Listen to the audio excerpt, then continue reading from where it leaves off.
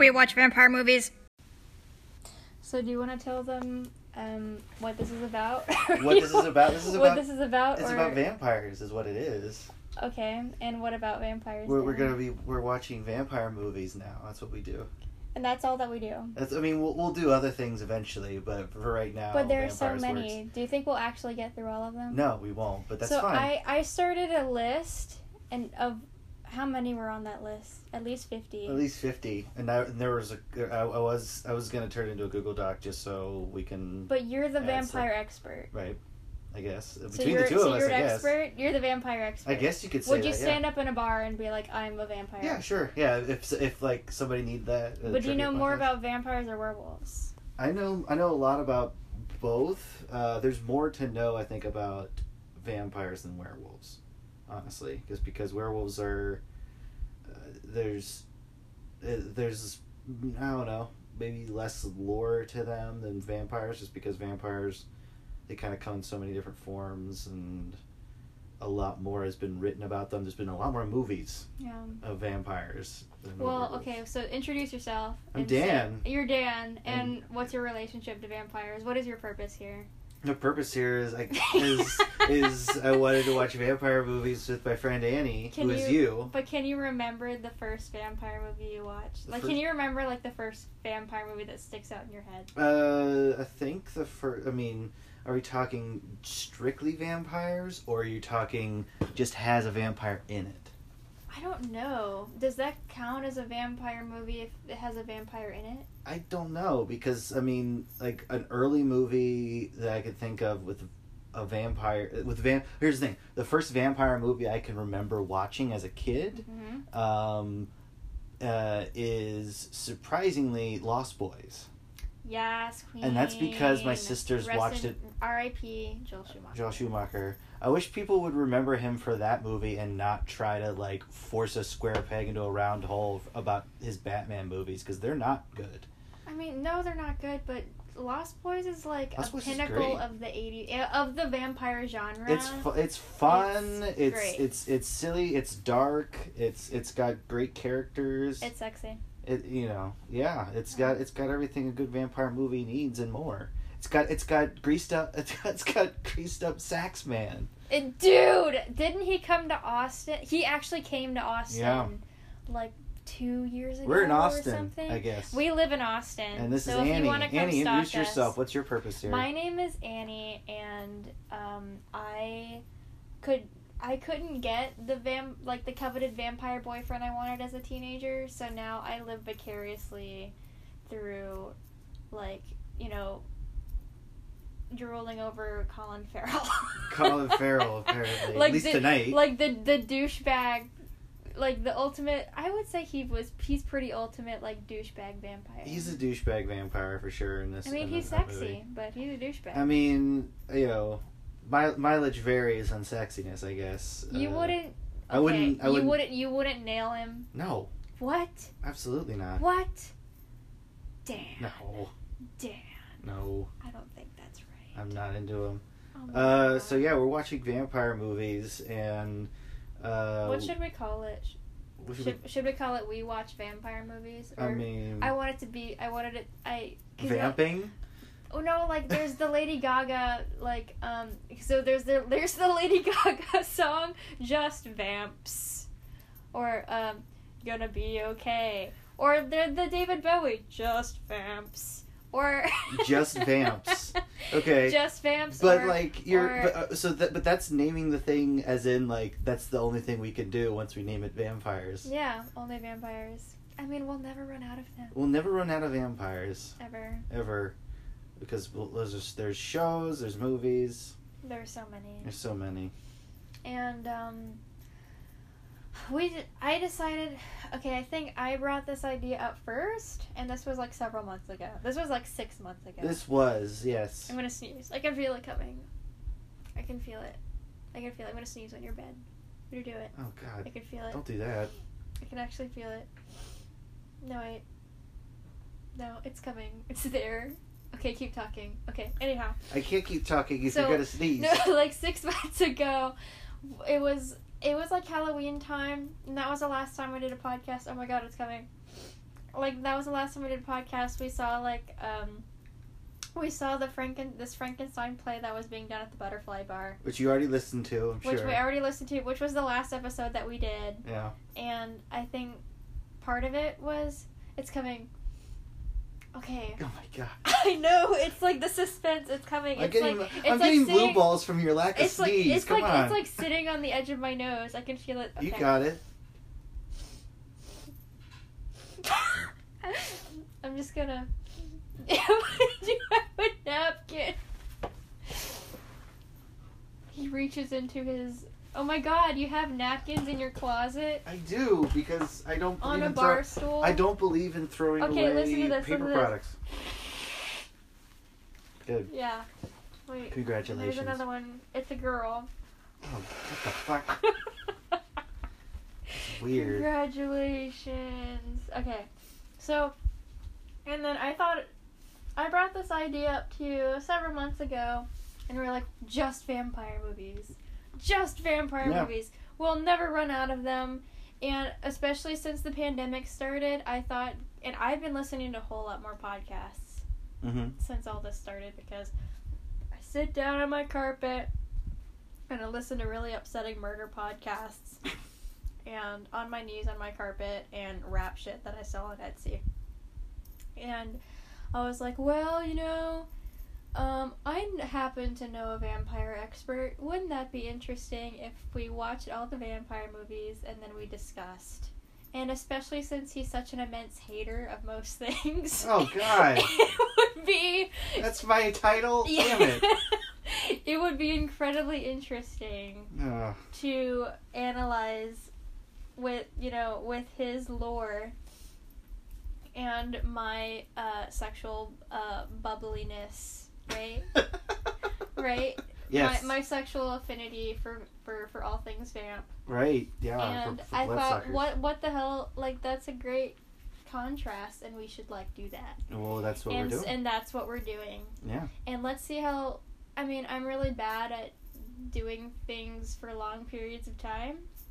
So maybe we could, I mean, if we make this a regular thing, maybe we can do all 50 fucking movies, Dan. I mean, that's a good start. Even the really bad gay ones. I know you want to do those ones the most. I do. I really do. And I'm there just for the vampire lore that is used, which I'm sure is going to be spare. Expert, and I'm the reference expert. Hello. And why don't you introduce the first movie that? Well, it's funny that you call me a hater of things. And because this one you don't hate. Because I love this movie. Both of them? I like both of these movies. Yeah, I think I love the first one. I have since I was a kid. And this came out in '85. Did you see 85? It right when it came? No, of course not. Because you were a baby. I wasn't born yet. You were You were '87, right? Yeah, I wasn't born yet. So when did you first Fright see Night. it? We didn't name the movie. It's Fright Night. We watched Fright Night. We watched Fright Night 1985 and Fright Night 2011. One after the fucking. That's right. Right. So there's a little bit of a repetition there. We have been sitting in 4 hours of Vampire. I mean, about that much, maybe. Yeah. But yeah, no, I was a kid when I saw it. It was one of those movies that came on TV. I remember the reason that I stopped channel surfing and watched it was because it had Prince Humperdinck in it. And I was like, I know that guy. I can't get over... Chris Sarandon plays a vampire. He's that great. I can't get over...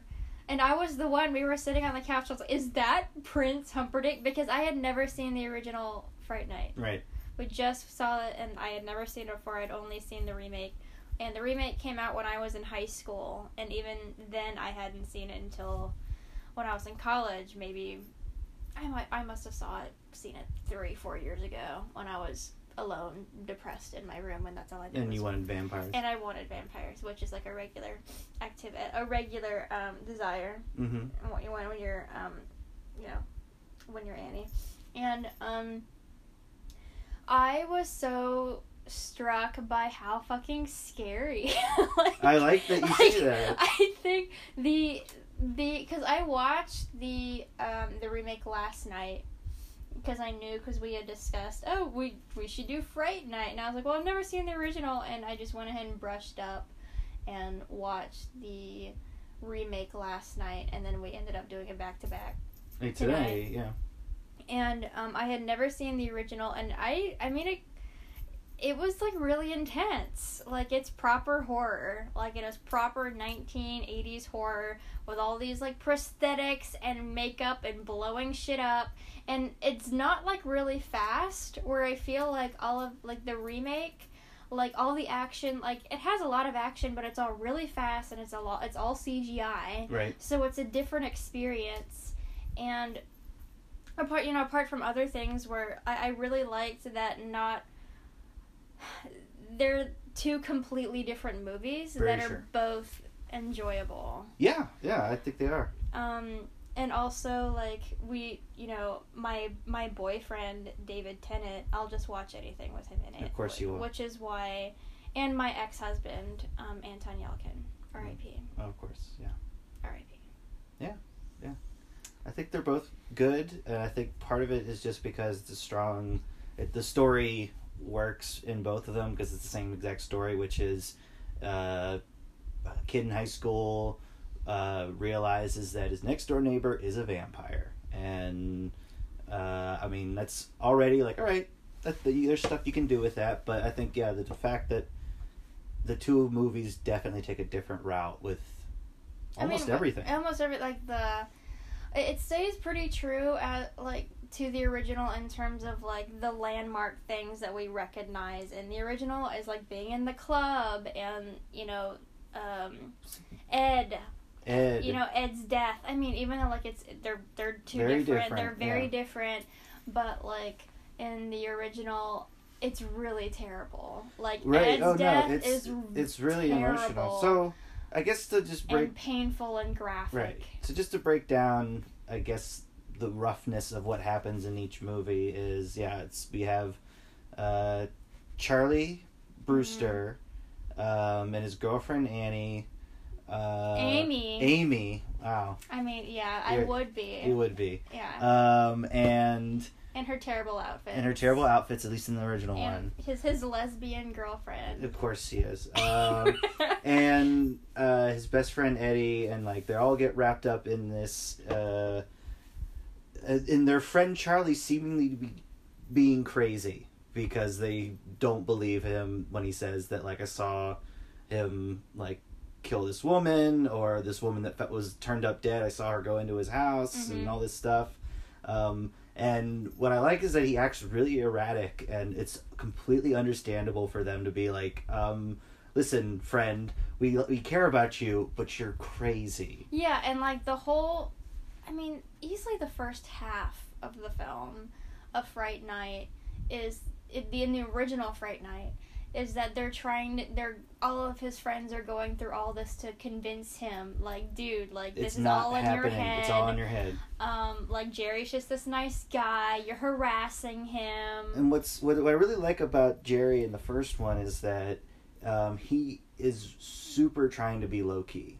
He's trying to be low-key. Yeah, he's being really friendly and nice, and, like, even charismatically nice to his mom, to the people that come by and visit, like, all those people. He's being predatorial, like, in a social way. Right, yeah, like, the only time when he, like, seems to be asserting dominance in front of other people, he plays it off as, like, I'm being playful. And I think that works. I think that makes sense, because if he's moving into a house, he wants to stay there. And he's setting it up, and so he doesn't want to cause a big scene. And so the fact that the kid next door recognizes he's a vampire is like, fuck, all right, I gotta scare this kid into silence, or I need to get rid of him, and I would much rather not have to get rid of him. It also kind of becomes, I think in both the original and the remake, is that it kind of becomes this game for the vampire, where it's like, oh, I have something to, something that's recognized me, something that I get to chase. Right, yeah. It's and I think something that I really like about the original is I like the interplay between the characters. I really like the inclusion of the vampire's familiar. His live-in his boyfriend. So let's just talk about that. No, let's just talk about that. So one of the things that has been said about many vampire stories, many vampire films and such, and definitely about Fright Night is this kind of. Have you properly looked into the queer theory? Yeah, Fright Night? It's just that there's as an allegorical connection between being a vampire and essentially being gay or being queer or being non-heteronormative, let's say.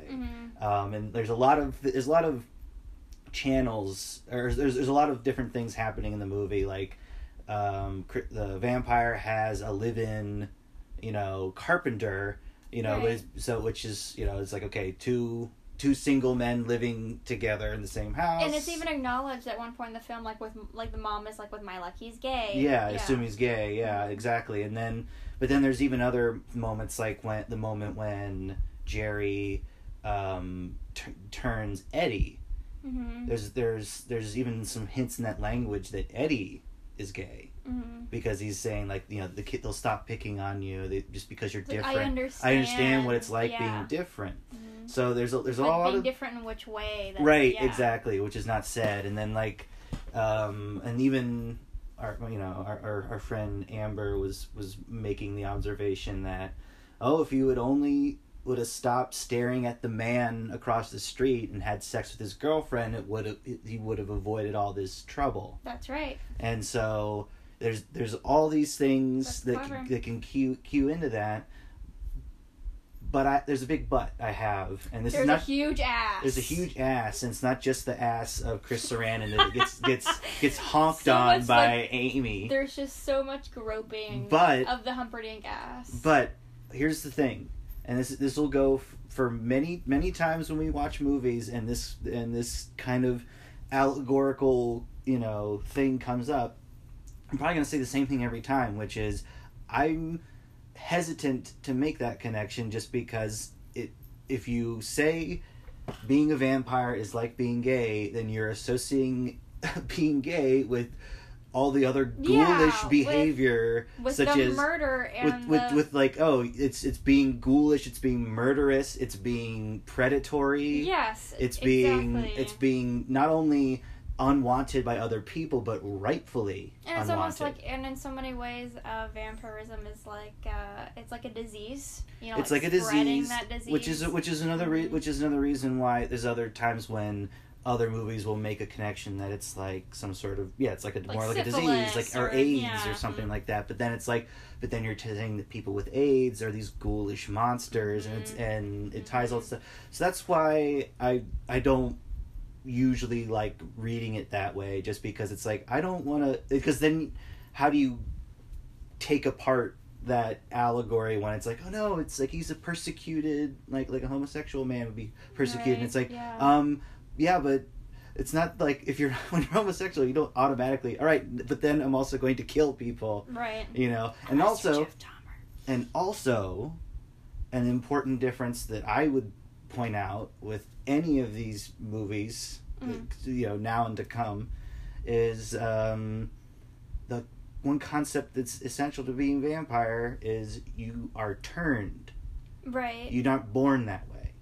Right. And that's where it really falls down to me, is like, yeah, but he wasn't born that way. He was turned. Exactly. And that's not how being homosexual people are born. Yeah. And not made or make a choice. Or victims. And there is, it's like not like molestation. Right. And just to throw in that there seems to be some coding in there, but not not intended in a negative way, because one of the things that, and I think it's a really great line that Jerry gives to Charlie when he's first threatening him, saying, like, you need to forget that I'm a vampire and then I'll leave you and your family alone, is he says, I'll give you what I never had, which is a choice.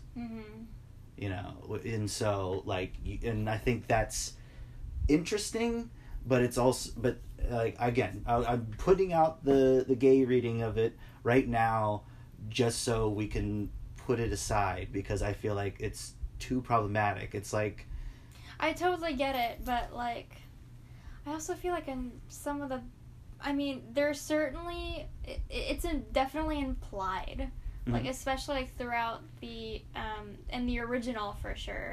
Not in the remake. Not in the remake. I didn't get the remake has a kind of has a bro-y feeling to it, and the one moment like the toxic masculinity really right, and the one moment that you could even call like homoerotic in any way is it's like a joke. They make a no homo joke. Yeah. You know, which is like, oh, that's cool, guys. That thanks. was so super high school. But when it comes to like the vampire stuff, which is what I'm the expert at. That's right.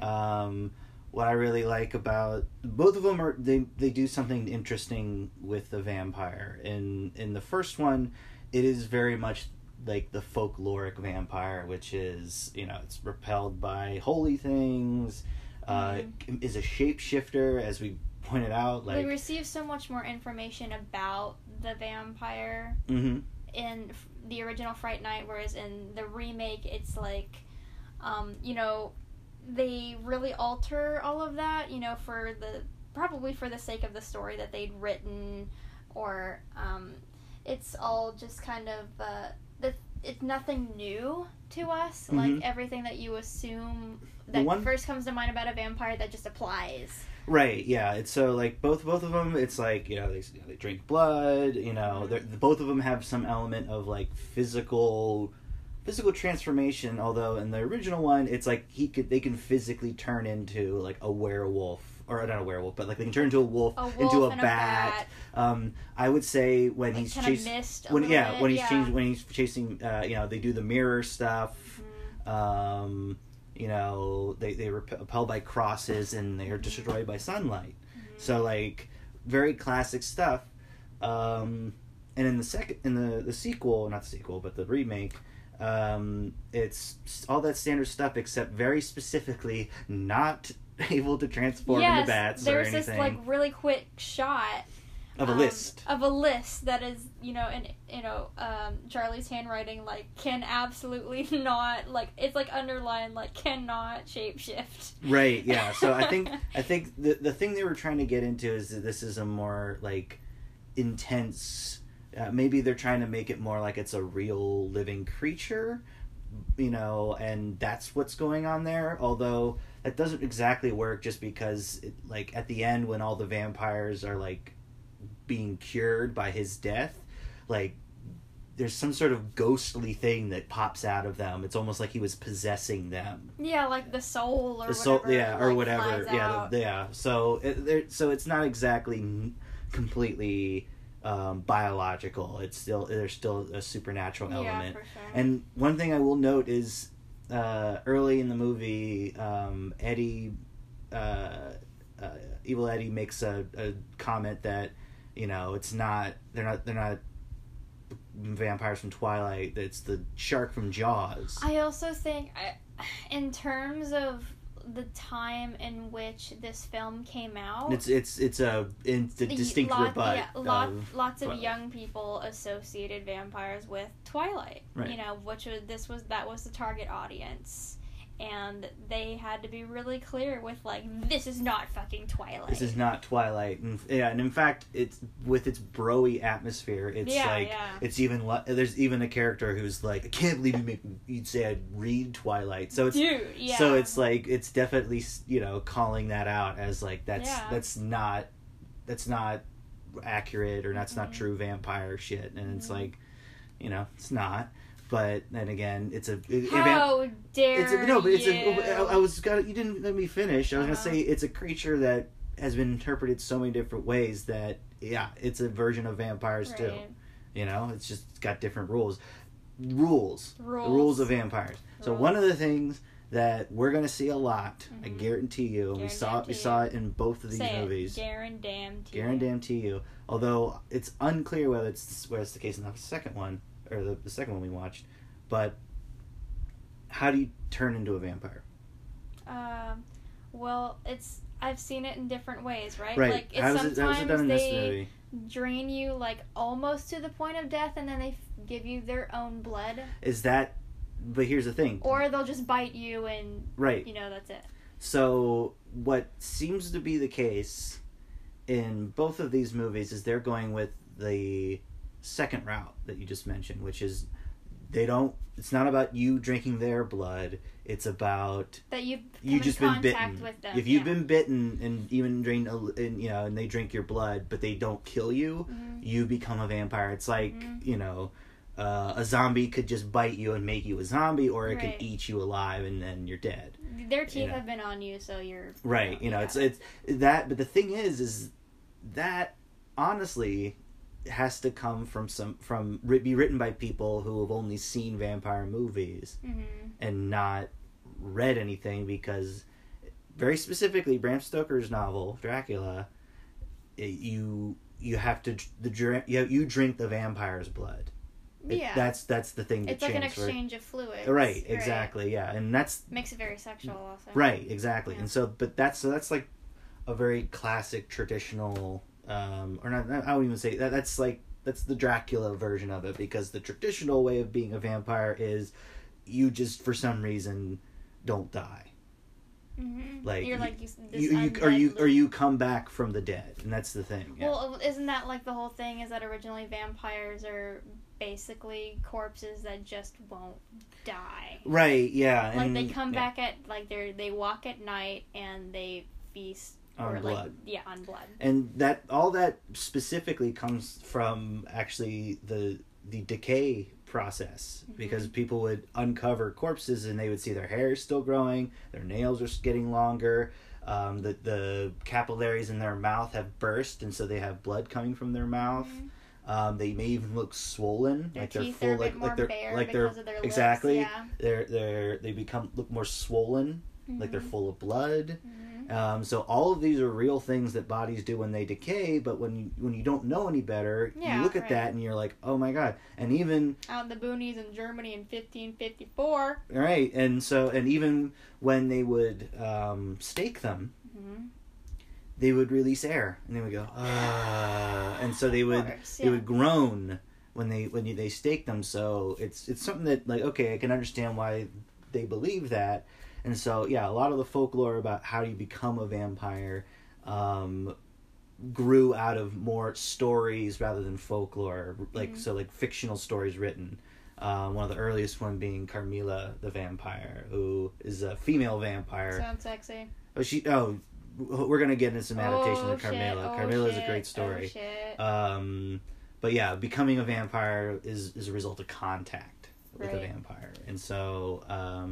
But with these movies, it's pretty standard. Vampire bites you, you become a vampire. Although at one point in the movie, the second one, Colin Farrell opens up a vein on his chest or something, but and she drinks. Hot. But I think it was just to show that she's hungry for blood, and it's just to rub it in Charlie's face. I think it was totally I fucked your girlfriend kind of right movie. Yeah, although in the original movie it seems very clear that he actually fucked his girlfriend. This is even before they properly fuck on the mat, in front of the fire or whatever, where he she almost goes down on him in the middle of a dance club. In the middle of a dance club, he's going to finger her, they're groping ass. So yeah, so we've already come hot out of the gate with combining vampirism with sexuality. There's always going to be this sexual component, and you're right. It's because of this. I feel like the exchange of fluids, the intimacy of it, and even the this, the embrace and the there's an embrace usually. Yeah.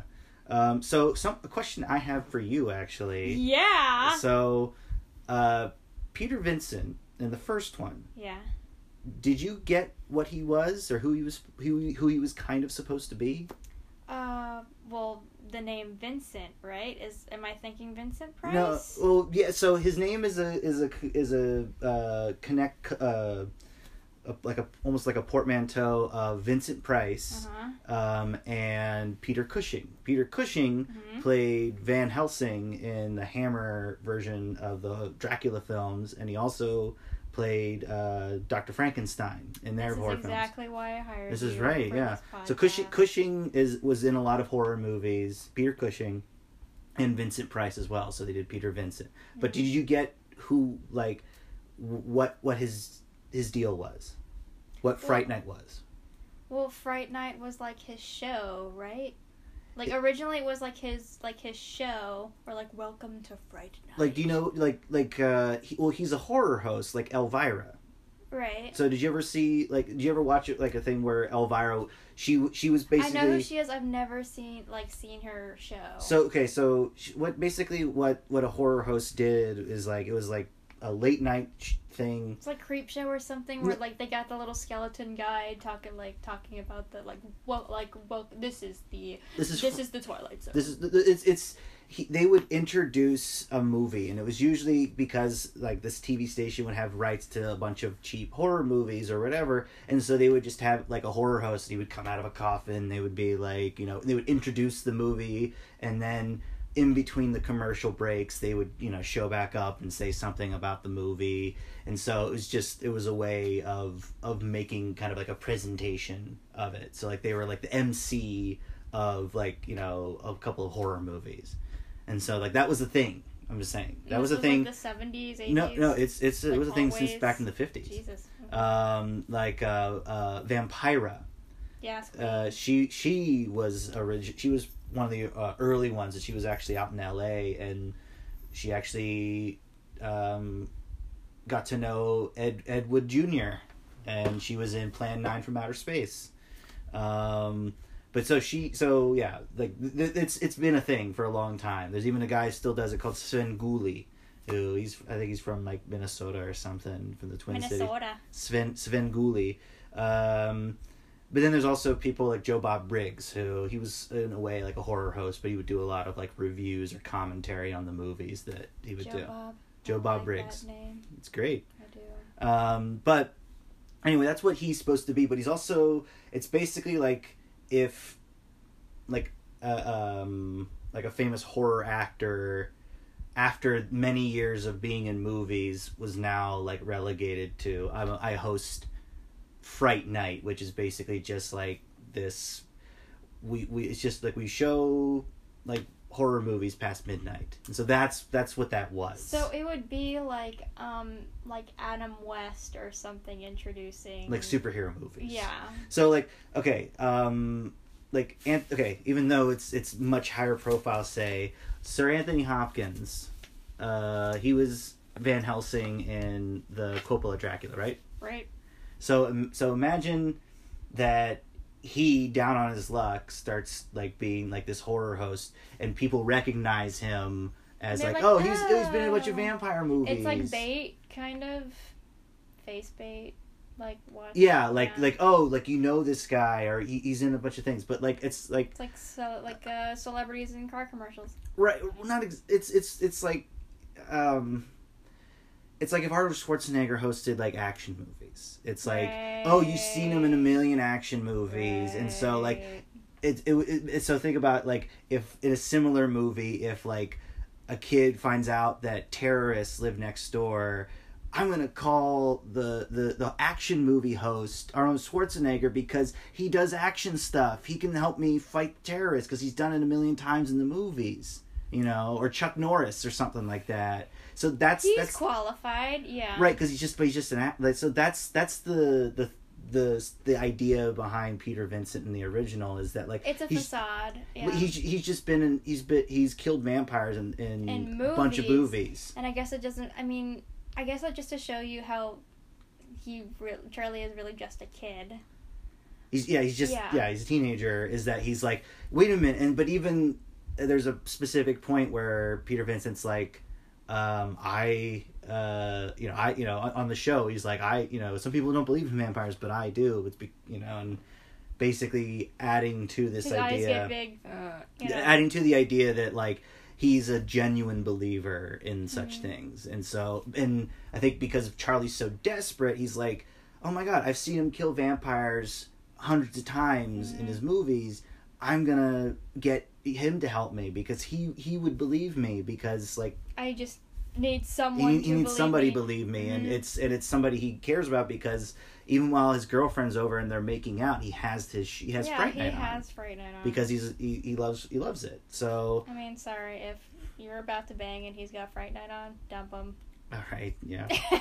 But yeah, so I was just curious if that connection made sense to you. I mean, certainly, like, with the name Vincent, because I know who Vincent Price was, but also another thing was, we had already said that, like, how the two Fright Nights are so different that they're just special in their own ways and we can appreciate them separately. Right. But, like, God, like, in terms of, like, how they are different, like, they honor a lot of, like, the second one really honors a lot of, like, all the essential things that we're familiar with for the people who do know the 80s film. Like, all those things come back, like being in the club, or what was it, being in the club, the apples, the vampire hands, yeah, the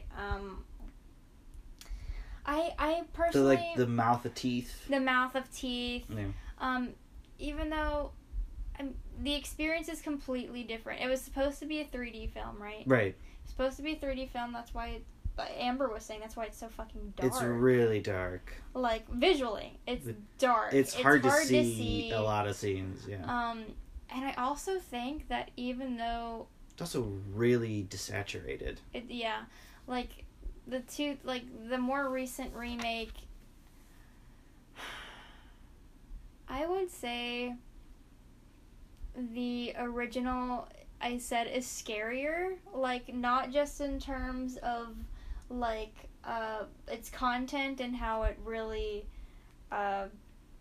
indulges so much, like, the original is so much more visually indulgent. Yes. Than the second, where... and I was like, I remember I said this at the very beginning, was like, damn, that was fucking scary. Like, it's really scary. Ed is a scary vampire. Ed is fucking scary. Especially when he gets the cross burned in his head.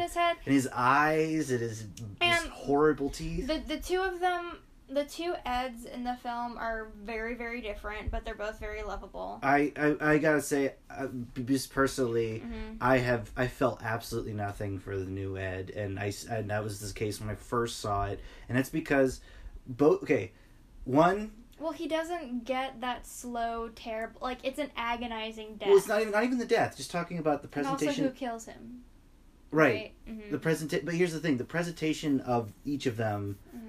To me, like, I feel like we see more of the actual friendship in the original one, because in the one of the key points of difference is in the second one, like, he goes they so quickly. Are well, no, but they're also at the start of the movie, they are people who used to be friends, but because one got popular, he cut off the other, which is a very high school thing, and I think, okay, that's it's also interesting. like a toxic masculinity thing. And that's messed up. But here's the thing is, and I don't know where to point the, like, finger at, but is it Christopher Mintz-Plasse? Is that what his name is? Whatever. New Ed. New Ed. I can understand why he's like frustrated and angry with everybody because they're picking on him, but he doesn't. I don't feel pity. He's hard to be pitiable because he is just acting like an asshole. Mm-hmm. Like he's very aggressive. He's constantly trying to blackmail Charlie. And like, oh, I'm going to embarrass you in front of your friends. And it's like, okay, I get that you're pissed off that he's abandoned you, you know, and that you're trying to get him to listen to you. But, like, you're not even talking like you were friends. Mm.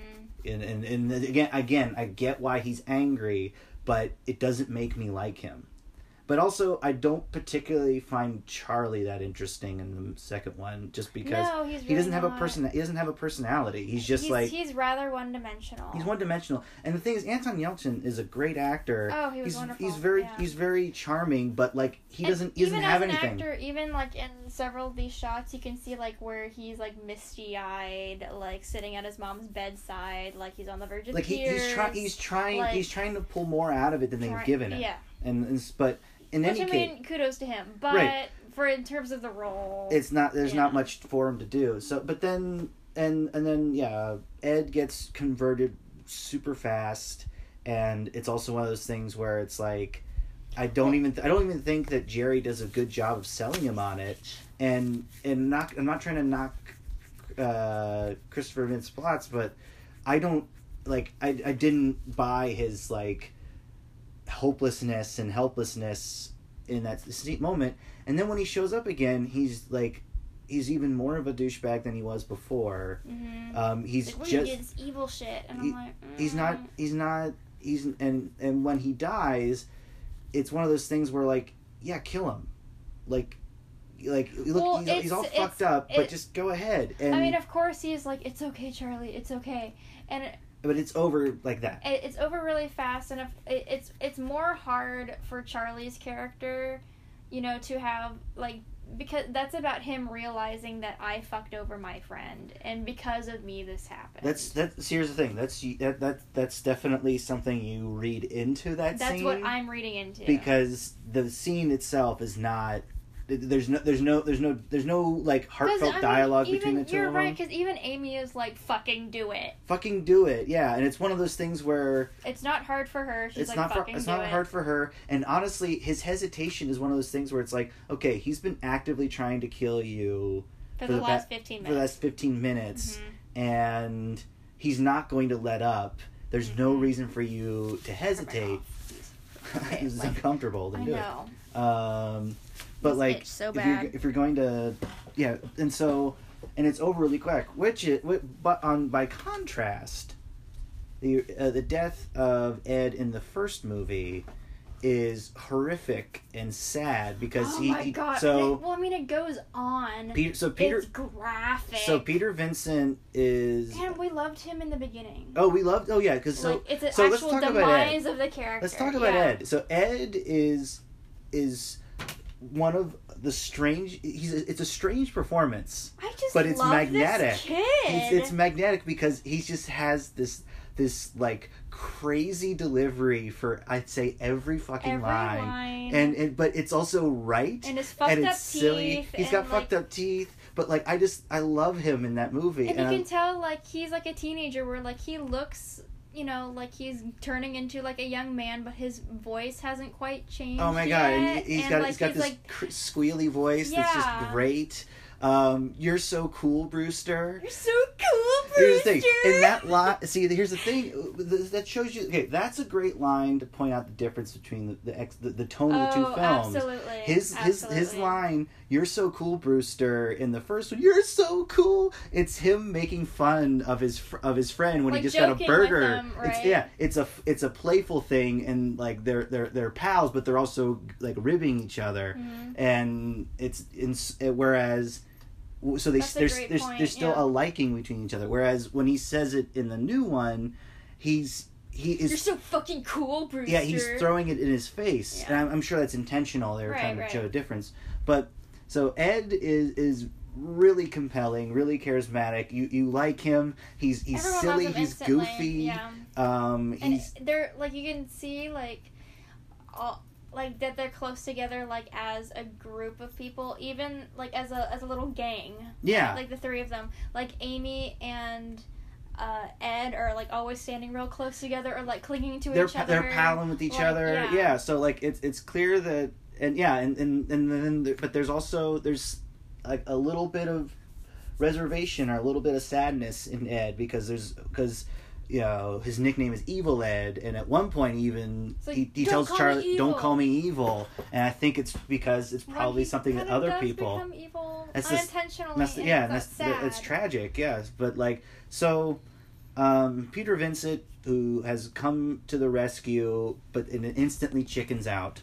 And runs away. He runs back into Charlie's house, but then he's like, "Oh no, his mom," and he tries to help his mom, but then Ed's there. I love the mom in the remake because she's not like a ditz. She's not like useless and stupid, and she even says like at one point in the film she's like, I'm not just some stupid mom. I'm not just some crazy woman, useless woman or whatever. But so Ed's there waiting for him, and he attacks Peter Vincent by turning into a wolf, which is another one of the like vampire things. But Peter Vincent, rather not like actively, but just trying to protect himself, grabs a piece of wood and he ends up staking Ed as he like falls over this railing, and then it's this, you know, I want to say like 2 or 3 minute long scene where he is slowly transitioning back from a wolf into a person, and there's so many in between stages where he looks pathetic, in pain. It was really incredible. Yeah, it really is. It yeah. stands up to this day where like it's so disturbing. And the thing is as Peter Vincent's watching this kid dying in front of him, he's crying, and it's rightfully so, because it is tragic seeing this kid who's a good kid. Who's not, yeah, he's a good kid. Who was your favorite character from the beginning of this movie? Right. And he is getting, and he the thing is, and he's like crying and morphing and even Ed's crying because he's realizing he's dying, you know, and reaching for him. It's really tragic, and that's to me like a big difference in the films. And I also huge. Yeah, it'd be huge. I guess, and then I want to talk about our the two Peter Vincents are so different. Oh my god. Okay, so different. So let's talk. So we talked about the horror host / you know, vampire film actor Peter Vincent in the original one, played by Roddy McDowall, who is an actor I've always loved. Love his voice, and his presence. He's great, but. In the sequel, not sequel, why do I keep saying that? The remake, we have David Tennant, who's playing a Chris Angel knockoff. Right. He's like a Chris Angel. I think that was their way of modernizing it. Was like I don't think it works. I mean, it doesn't. I mean, it doesn't. I mean, it really does. I mean, it's convenient, and I get their angle, especially for like the setting, you know, because they're like, oh, they're in Vegas. Let's make them like this. You know, this crackpot, you know, Chris, like, just like you said, like, Chris Angel magician guy. And David Tennant is really good at playing those kind of, like, abrasive. Like, enigmatic. Yeah. You know, slouching awkwardly in his chair, snapping his teeth kind of guys. Grabbing his balls. Yeah, and I think I mean, like, I love David Tennant, and he did a good job. He did a good job with that character. But I don't like... It doesn't mean I have to like the character. It doesn't mean you have to like the character. Because I really didn't. There really wasn't enough to it. Except... Oh my... No, please. God, I hate it. Except the secret that apparently his parents were murdered by a vampire. It's so fucking stupid. So yeah, look at you, all grown up. And then there's apparently Jerry was the vampire who killed his parents, or at least that's the illusion that they're making right there. Tom Holland, was that really like a good update? It wasn't. I don't think it. I think they credited him with the story and with the original, because he wrote the original movie. Well, he also wrote the screenplay for this one. Yeah. So I'm guessing it's what's one of those things where I imagine it's probably that they were just like, what's a reasonable way that we can like explain his obsession with vampires or his things. I get it. It's not a good idea. There are a lot of good ideas in the new one that I really like. But as far as how it was executed, I mean, I don't know. Yeah, the Peter Vincent, like, I feel like Peter Vincent, it's that, like, in the original he has an arc. Yeah, exactly. And he's also likable to me from the start. Yeah, and in the remake, he doesn't. He's just an asshole who stays an asshole, who, like, kind of, you know, picks up his bootstraps after his girlfriend dies and is around for 15, 20 minutes, and that's really kind of it. Like, yeah. And then he lets these underage teenagers use his, you know, house... for sex? To fuck it. Yeah. And I'm just kind of, oh, well... No. It's uncomfortable. Yeah. There's like it's one of the things about the new one that to me doesn't really work as well, and I think that there had to be, I'm sure there's other ways that they could have updated the concept of the Peter Vincent character without that direction, just because I just don't think it works. And also, like we were saying while we were watching it, what is his show even? It's like a magic show, but it also seems like it's like a play. Yeah. Because there's like play acting and Yeah. also why are vampires involved? It's like I don't even know. Yeah. Is that how Chris Angel shows are? I don't know. I fucking bet you, man. We should see Chris Angel. Oh my god, that guy. Anyway. What year is it? 2006? There was a point, little Annie really liked Chris Angel. Oh man, mind freak, you know. Mind freak. There was a couple of tricks he did on his show that were like, that's really cool. I Really wonder how they did interesting. that. Yeah. But I want to talk about our two Jerrys. The two Jerrys. Oh, the Jerrys. So I did like that cameo. I really did. Yeah. Chris Sarandon pulls a good cameo in the new one as a victim. Yeah. But I like the original Jerry because I like that he's trying to be low key because he doesn't want to cause a bunch of attention. He tries to be as charming as possible, which is like charming vampire, not a weird concept at all. No. And it's not just that he's handsome; it's that like he's charismatic, and you'd think, okay, he's charming. If he's been around for like 400 years or whatever, like he would have picked up on like, okay, this is what people like. You know, this is how people don't suspect you. He knows how to reel them in. Right, yeah. and then and I like that he has I like the familiar. I like that. I like it. And it's a concept that makes sense. It's an extension of his powers. You know, like just how they kind of erase. I mean, you could argue that like in the remake they just kind of switch things around, where like Peter Vincent instead has like this girlfriend rather than, what's his face, Jerry having a familiar, and right. they just kind of scramble it up a little bit. But how about the death of that familiar? That's pretty gnarly. It's gruesome as shit. It's really gnarly. And I also, to me, I love one of the things I loved about it. Like you said, the original is scarier. The one of the reasons I really love that is that it they don't really go into what exactly he is. He's and not. You don't really need to. That's part of the mystery. It's part of the mystery. What was he? What was he? Yeah. But I think it's really great, and I like that. There's a really interesting dynamic between Jerry and Amy in the first one, especially in like the seduction and the club. Well, I mean, also in the first one, there's a little bit of an implication that like a past life kind of reincarnation thing, right? of some kind, or at the very least, like he finds attraction to her because she looks similar to someone that he had been with before. Whereas in the remake, he's just like she's hot and she's young. I'll take that. Yeah, and this is my enemy's girlfriend that I'll use against him. Right. But like with in the club, there's like moments of back and forth where like he's kind of asserting the moves, the dance, the groping or whatever. The ass. But then there's a clear moment where he's going for more and she stops him, and then she starts being more in command of what they're doing. Mm-hmm. And then even when but that's the whole question. Is she into it? Is this a spell? Is it not? I think it's a combination of the mesmerism aspect of the vampire.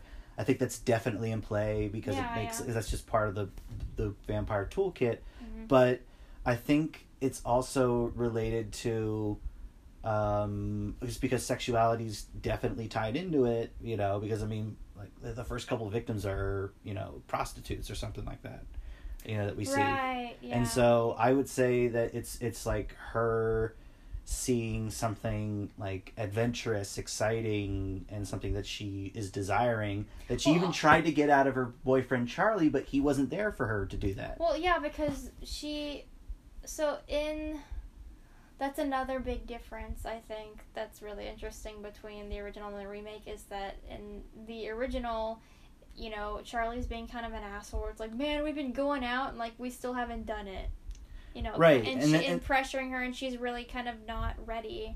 And then it's kind of almost like this invigorating thing for her, where she's like, this really attractive guy actually wants to give this to me. Is pursuing me. And I'm also feeling it as well. Yeah. So it's like, it's not just the mesmerism, like it's there. Oh, and yeah. And then in the second one, Charlie is the one who's not quite ready. Now that's something that I really like about the new one. I think that was a good agree. change. Mm-hmm. But with especially with all like the douchebag bro with themes in it, remake. yeah, I think that's a good way to set him apart as like he's not like those guys. Mm-hmm. But even so, like there's shifting dynamics between him and her, and in the moment when they're on the rug in front of the fireplace and things are about to go, there's a moment when like she kind of hesitates and stops him, and he gives her this look like, I will stop. Yeah. And then she yeah pushes him on. Yeah. And so it's this interesting dynamic that is like at the very end, like, are you sure? Yeah. Yeah, and and what I really like about that is Amy has an arc mm-hmm. in it as well. Yeah. And she's in like when she by the end, like she becomes almost as much of a threat to mm-hmm. their lives mm-hmm. as Jerry does. Mm-hmm. With that awesome horrible mouth that she which is horrifying. So much better in the first one. Yes. So much better. But so now Jerry in the new one is Colin Farrell, very handsome man, world renowned for his beauty. But something that I will say is, aside from the first scene with him, he's just all out douchebag, isn't he? But yeah, aside from the first scene with him, mm-hmm. where like he seems like he comes off as like, oh, he can kind of talk charmingly enough to the mom and to the girlfriend, and even to him, even to Charlie when he talks about the shoes and stuff. It's like nice kicks, man, or whatever. Puce. That was because that was a joke. Mm-hmm. It is the color puce. It was like a tug at his masculinity. I guess, yeah. But the thing is, he said puce before, so I think it was a way of trying to connect them. Like, oh, like we both think on the same level, or focus on the same things, but then every scene after that, except for like the scene we don't hear where he's talking to the police and you can kind of assume what he's saying to them about like, oh, the kid heard a scream. Well, I had a girl over here and she was, of course I made her scream. Right. Yeah. It was something like that. Yeah. So aside from that and the first scene, every other scene with Colin Farrell, the way he speaks, it's very awkward. It's very bro.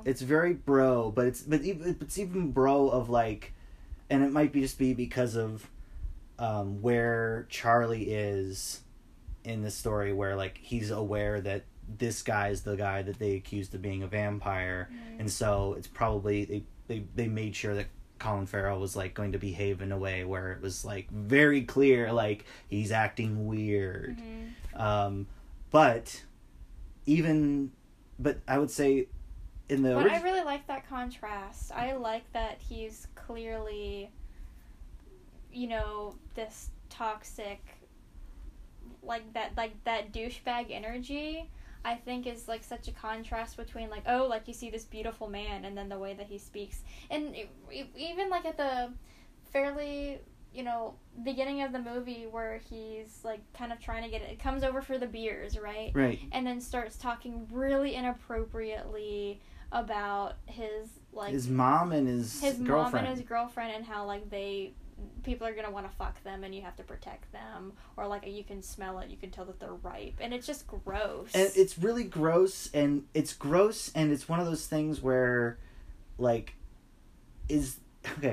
and it's not clear to me. Well, it's also like this psychological, kind of it's not domineering. Right. It's definitely this like power, like aggressive thing. But to me, it's not clear whether or not it's trying to say that like bro-y men will talk that way to each other, or because he's trying to like assert his dominance over Charlie. Right. Because he's kind of like you gotta protect your women, man. Like, yeah. Is it that that's why he's doing it to Charlie, and it's not just a bro-y thing? Because I couldn't tell. Like, because we get a little bit of like a couple of bros in Baby Franco and like one of his pals. Like they're like one of them shows like a picture Like, of a girl on his phone. Right, Like, and so we don't you, and then even like Ed is like, don't you have some sluts to fuck? and they're like, You know, yeah. like, yeah, actually I do. But so it's like, I guess that's what they're going at. But that makes me like Ed less because he'll say shit like that. I know he's trying to make fun of them, but he still uses that language. And one reason that I'd say I like Charlie, and weirdly enough, We got cut off. we got cut off and we don't know when yet. We don't know when. So we don't know how much we'll lose. I hope that was some really good stuff that we got in. I hope not too much of it was lost. I don't think we went too far over. What is it do you think we got cut off at? I don't know. I don't know. But okay. Okay. So How do you feel about Fright Night, Dan? I like Fright Night. I think they're both enjoyable movies. I think the vampire stuff in it is good in both. Oh, so something we were talking about that was absolutely cut off, which was we both were kind of weren't real into the inclusion of the big thing on the wall is like a symbol for a specific kind of vampire and that kind of thing. So, and you were saying like, oh, is that maybe to expand the lore? And I'm like, I guess, but really, so something. I think it was an excuse to put more vampires in it. Maybe, but but here's the thing: is that like in my mind, you put more vampires in to stake more vampires, to have more vampire killing in it, but that's not their goal. Like they only incidentally kill a couple of them because he's got that stake gun that doesn't work, and then the sunlight gets a couple of them, and sunlight killing a vampire unless it's like at the end and it's this big climactic thing is not like fun vampire killing action. It's just not. It's just like a beam of light. And he hisses at the. And he hisses at the light. No, okay. So one thing that I will say about the 2011. Sure. One of the things about the 2011-ness of this movie of the second Fright Night is. You don't want damn Pop-Tarts. Is that they really didn't want to go back to the traditional, like a lot of the traditional vampire stuff. For instance, they were like, vampires in a mirror? Fuck that. We're not going to do any of that mirror shit. Instead, we're going to use digital video. So vampires don't show up on digital video. To me, it's a very of its time thing to do. Yeah, which I have a problem with, because if you watch enough vampire shit like we have, we know that vampires just don't get caught on physical film, but they do get picked up on digital. Well, because of the silver in the film, right? Or like the whatever. There's something in the film. There's something in the film. Yeah. Things. One of the chemicals. Films are in scripts that are more thought out. Think about that sort of thing. Whereas it was just trying to find another way, a very modern way to prove that he's a vampire, and they specifically came up with that to prove to Charlie, looking at the footage, oh shit, he's a vampire. He doesn't show up on the fucking footage. The symbol thing and the tribe, that is in place of Peter Vincent in the original one, spotting that he doesn't have a reflection in the mirror. In his little pocket mirror. Yeah. Right. Which the thing is, the pocket mirror and that whole scene where he's trying to prove to Charlie that he's not a vampire, or he's trying to help. Yeah, that is a total completely cut out. Well, but it's intended to be an homage to the classic. All these classic films where, because like in so many of them, there's a scene where like the vampire hunter or whatever. There's an oh shit moment. Like sees that he has no reflection, or like notices that he doesn't like the cross or something. There's some tell, and the mirror is the classic one. Yeah, and so in place of the mirror, we get this weird this, because to me what it does is it alludes to a written history of vampires somehow. Yeah. And like his girlfriend very briefly mentions how like he's acquired a bunch of like rare texts about vampires and stuff like that. So that's to explain why he knows it. Like he's got all this shit. It explains why books, why he's an expert, but that doesn't help just because it's like he's so resistant to believing it.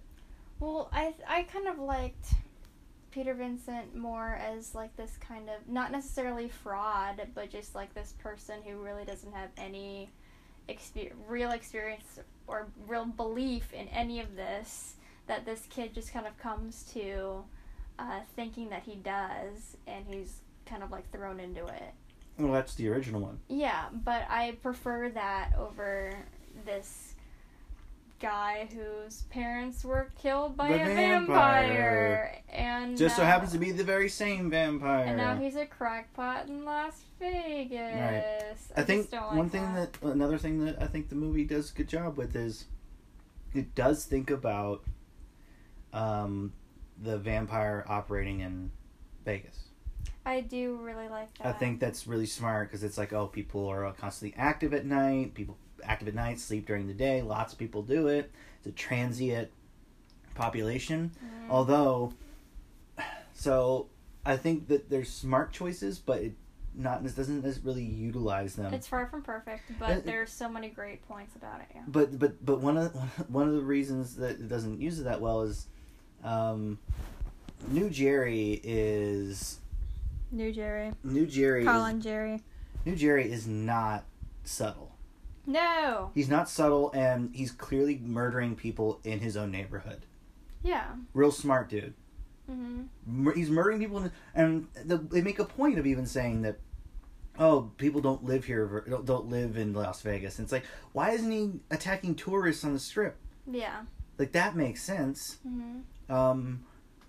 So, and also, as soon as his neighbors find out he's a vampire, he blows up their house and then chases them down with his fucking truck. It's not subtle at all. No, and the thing is, they can just tell the cops that, like, yeah, our neighbor blew up our gas line and then chased us down in his truck. And we got away. Mm-hmm. Like, you don't even have to bring in the vampire stuff. They don't have to say that he's a vampire. And, like, look at what he fucking did. So my question is, how come there's not caution tape out front of his house? Yeah. How come it doesn't look like the police or anybody is doing anything to stop this vampire or even to stop this lunatic? Yeah. And so there doesn't seem to be any sign of that. So like that's something that kind of drops. But I really hope the part that we're talking about what a douchebag he is didn't get cut out. Well, we can talk about it now again. Just mention real quick. Well, he's such a douchebag. He's such a douchebag. So no, yeah, heard it here. We compared the Jerrys. And we have charming, like low key Jerry in the first one, and then we have they're predatory in such different ways. And he's predatory in the like he is going to trick you into like trusting him, whereas New Jerry he's so much more of a bro. He's aggressive. Yeah. He is asserting his power over you, and I think that's the second one is more about violence. Right. Sure. As we said that when it comes there's the sexuality component to it because it's vampires. Mm-hmm. First version is a sensuality. It's enticing.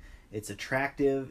It's something alluring about being a vampire and about the involvement of vampires. Mm-hmm. And the second one, vampirism is more this aggressive form of power and control over people. And so like it's like this weird like sexual control that it seems to like be asserting. That's what I do. Of course. Yeah. But yeah, as far as vampire movies go, there's I think they're both solid in terms of the vampire stuff. What are the things that you don't like about each of them? I mean, we've discovered we've discussed so many, but in a little list. I mean, in a little list, I would say the cons about say the original is I think there's definitely some dated like sensibilities. Mm-hmm. Like I think even the lines that like Charlie's given when he's like, come on, we've been dating for like a year. Right. We're not gonna do it. You're not putting out. Right. But like, it's like, okay, that's like we That's don't very need, 1985. it's very 1985. I mean, he the next line out of his mouth is like, "I'm sorry," and he's but then she's super on it after that, and then of course he sees that there's a coffin being taken down into the basement, and he gets focused on that. But like your girlfriend's ready to fucking go. Right. I think the mom could have been a better character. Could have been a little bit more interesting. Something more going on there. I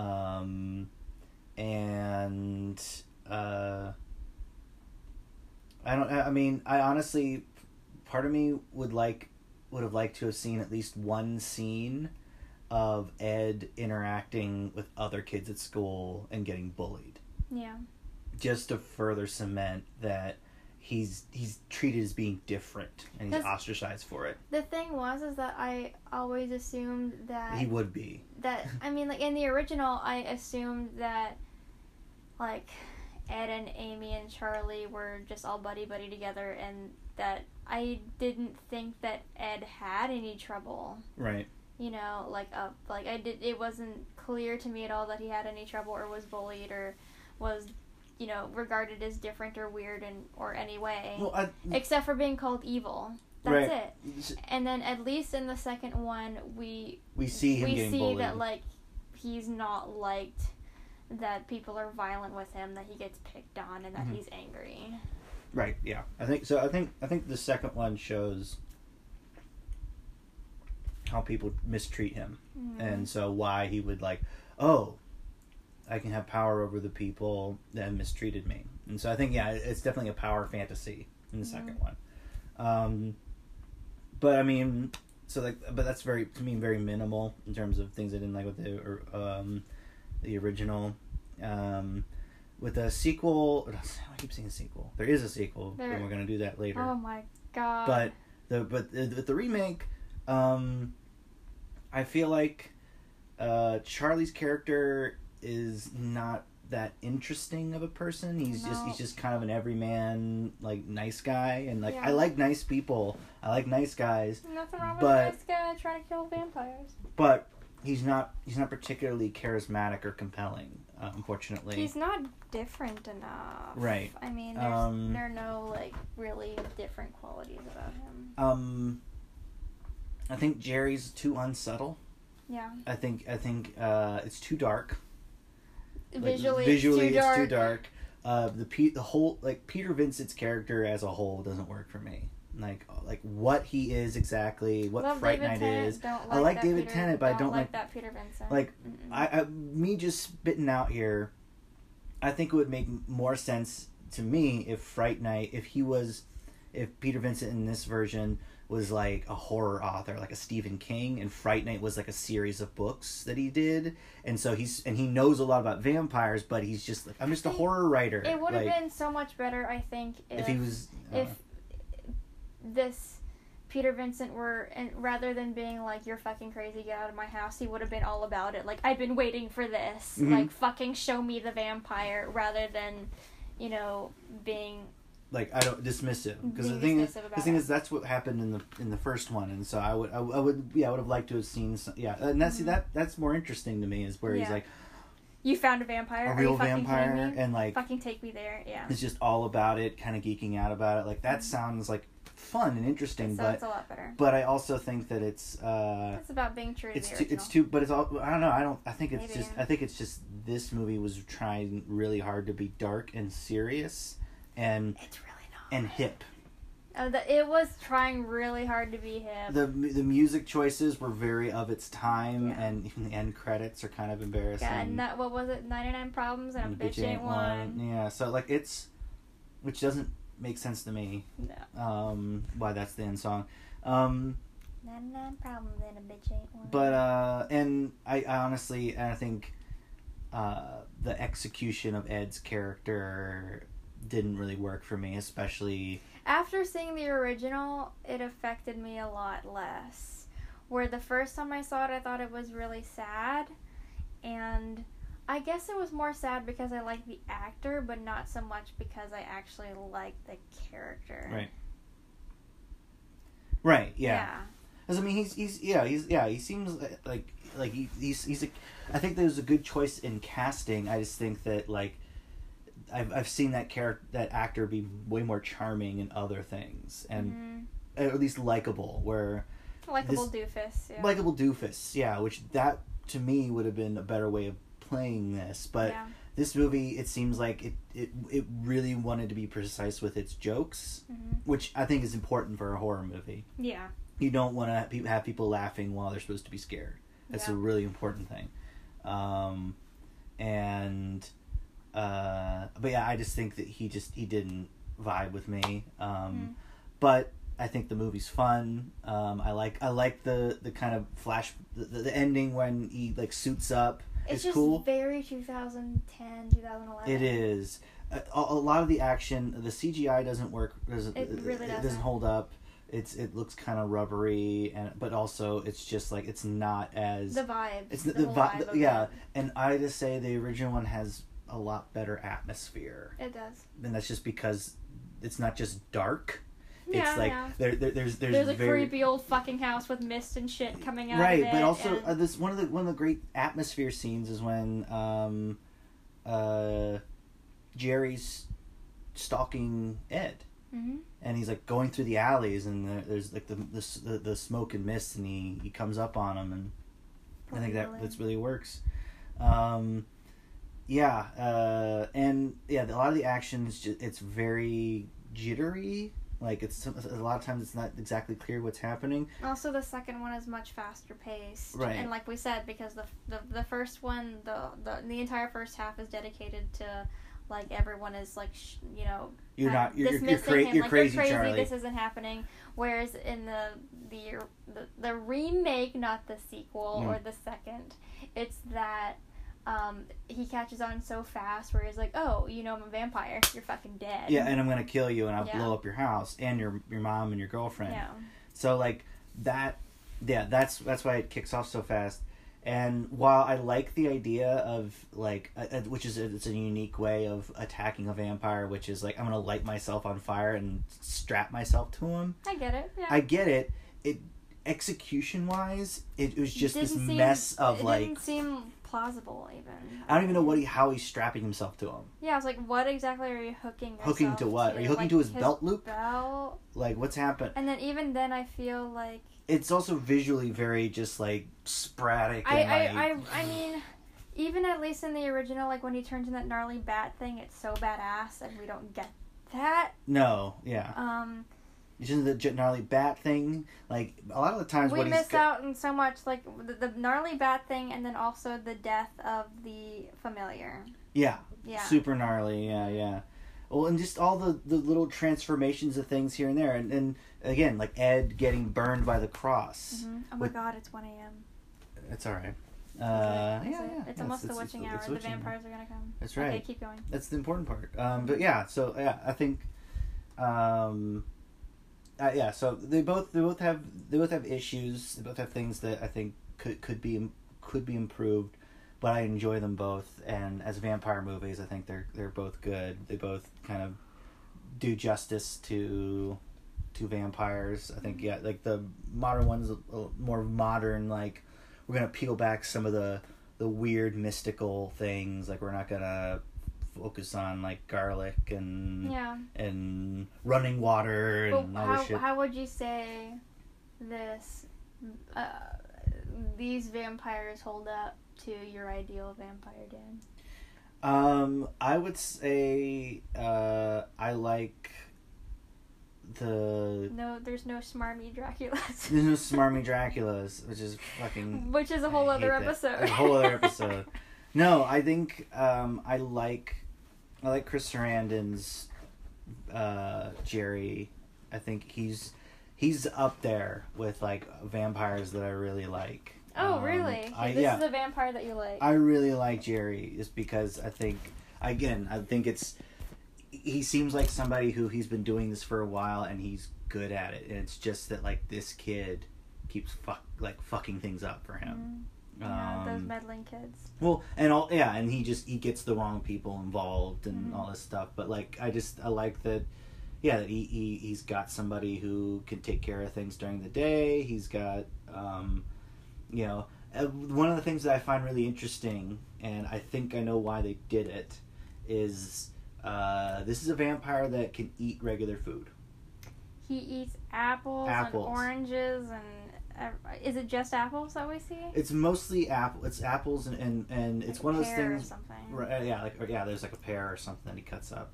But I think the reason they do that is, I think, twofold. I think one for his power, like he's so powerful he can eat regular food. I don't think this version of vampires.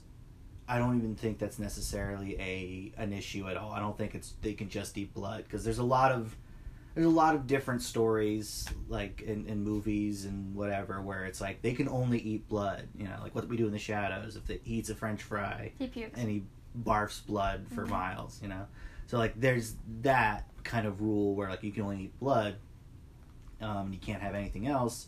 But then there's other ones where like they can eat whatever. You know, like Lost Boys even. Like they're like you can eat other food.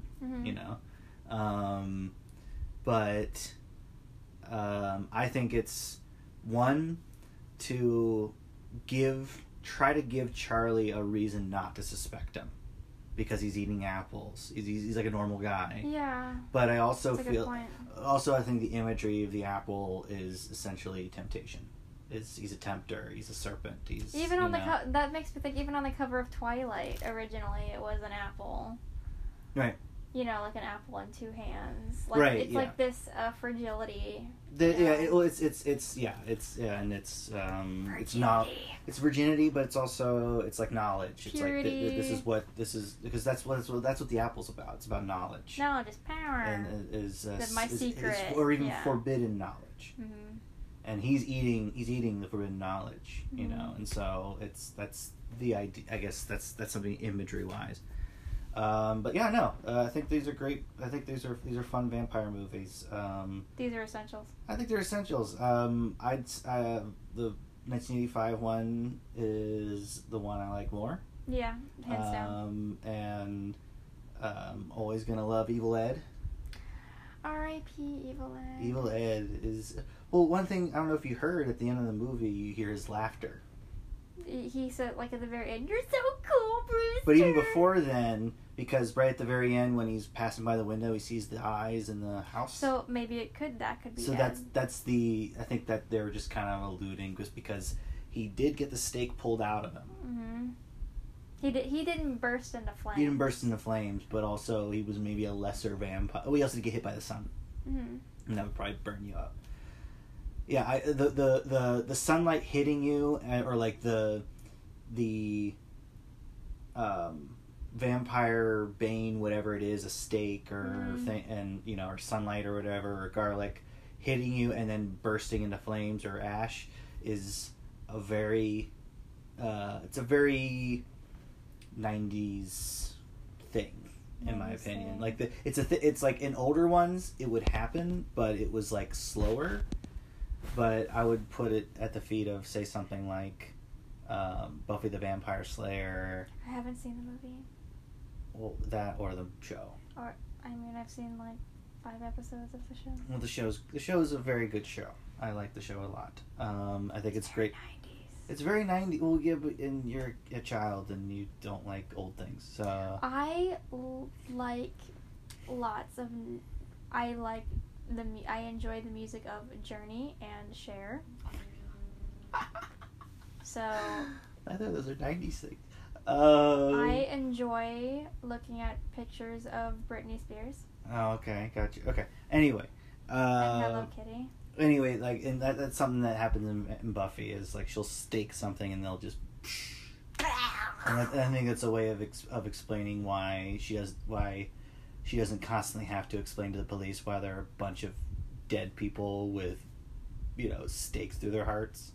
Yeah, and there are also no consequences, like, so... In either movie. In either movie of, like, in the remake, like, Ed dies, and we meet his parents, right? That's a big difference, is that we meet his parents We in this meet his one. parents, and there are no consequences to his death, like, where's Ed? like, where's his body? What happened? Nothing. I could guess maybe that there's like a deleted scene somewhere where like Anton Yelchin's character is like, I wanted to tell you something, like, you know, like Ed disappeared or whatever. Or well, what, I mean, even in the original though, like there's, you know, mom doesn't come home like, what the hell happened to my staircase? Why is there blood everywhere? Why is Ed dead on the ground? Why is Ed dead? Why is there blood everywhere? It's something where I think it's one of those things where you've hit your climax of killing the vampire and saving Amy, you know, and also redeeming Peter Vincent. Like, it's like high note. You wanna, you don't wanna, you know, trail off. Mm-hmm. You just wanna, like, all right, we hit our high. Leave it. End. Boom.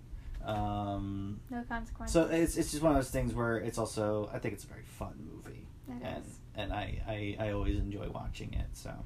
Okay. Well, are you going to walk me out to my car so the vampires don't get me? I'll walk you out to your car so the vampires don't get you.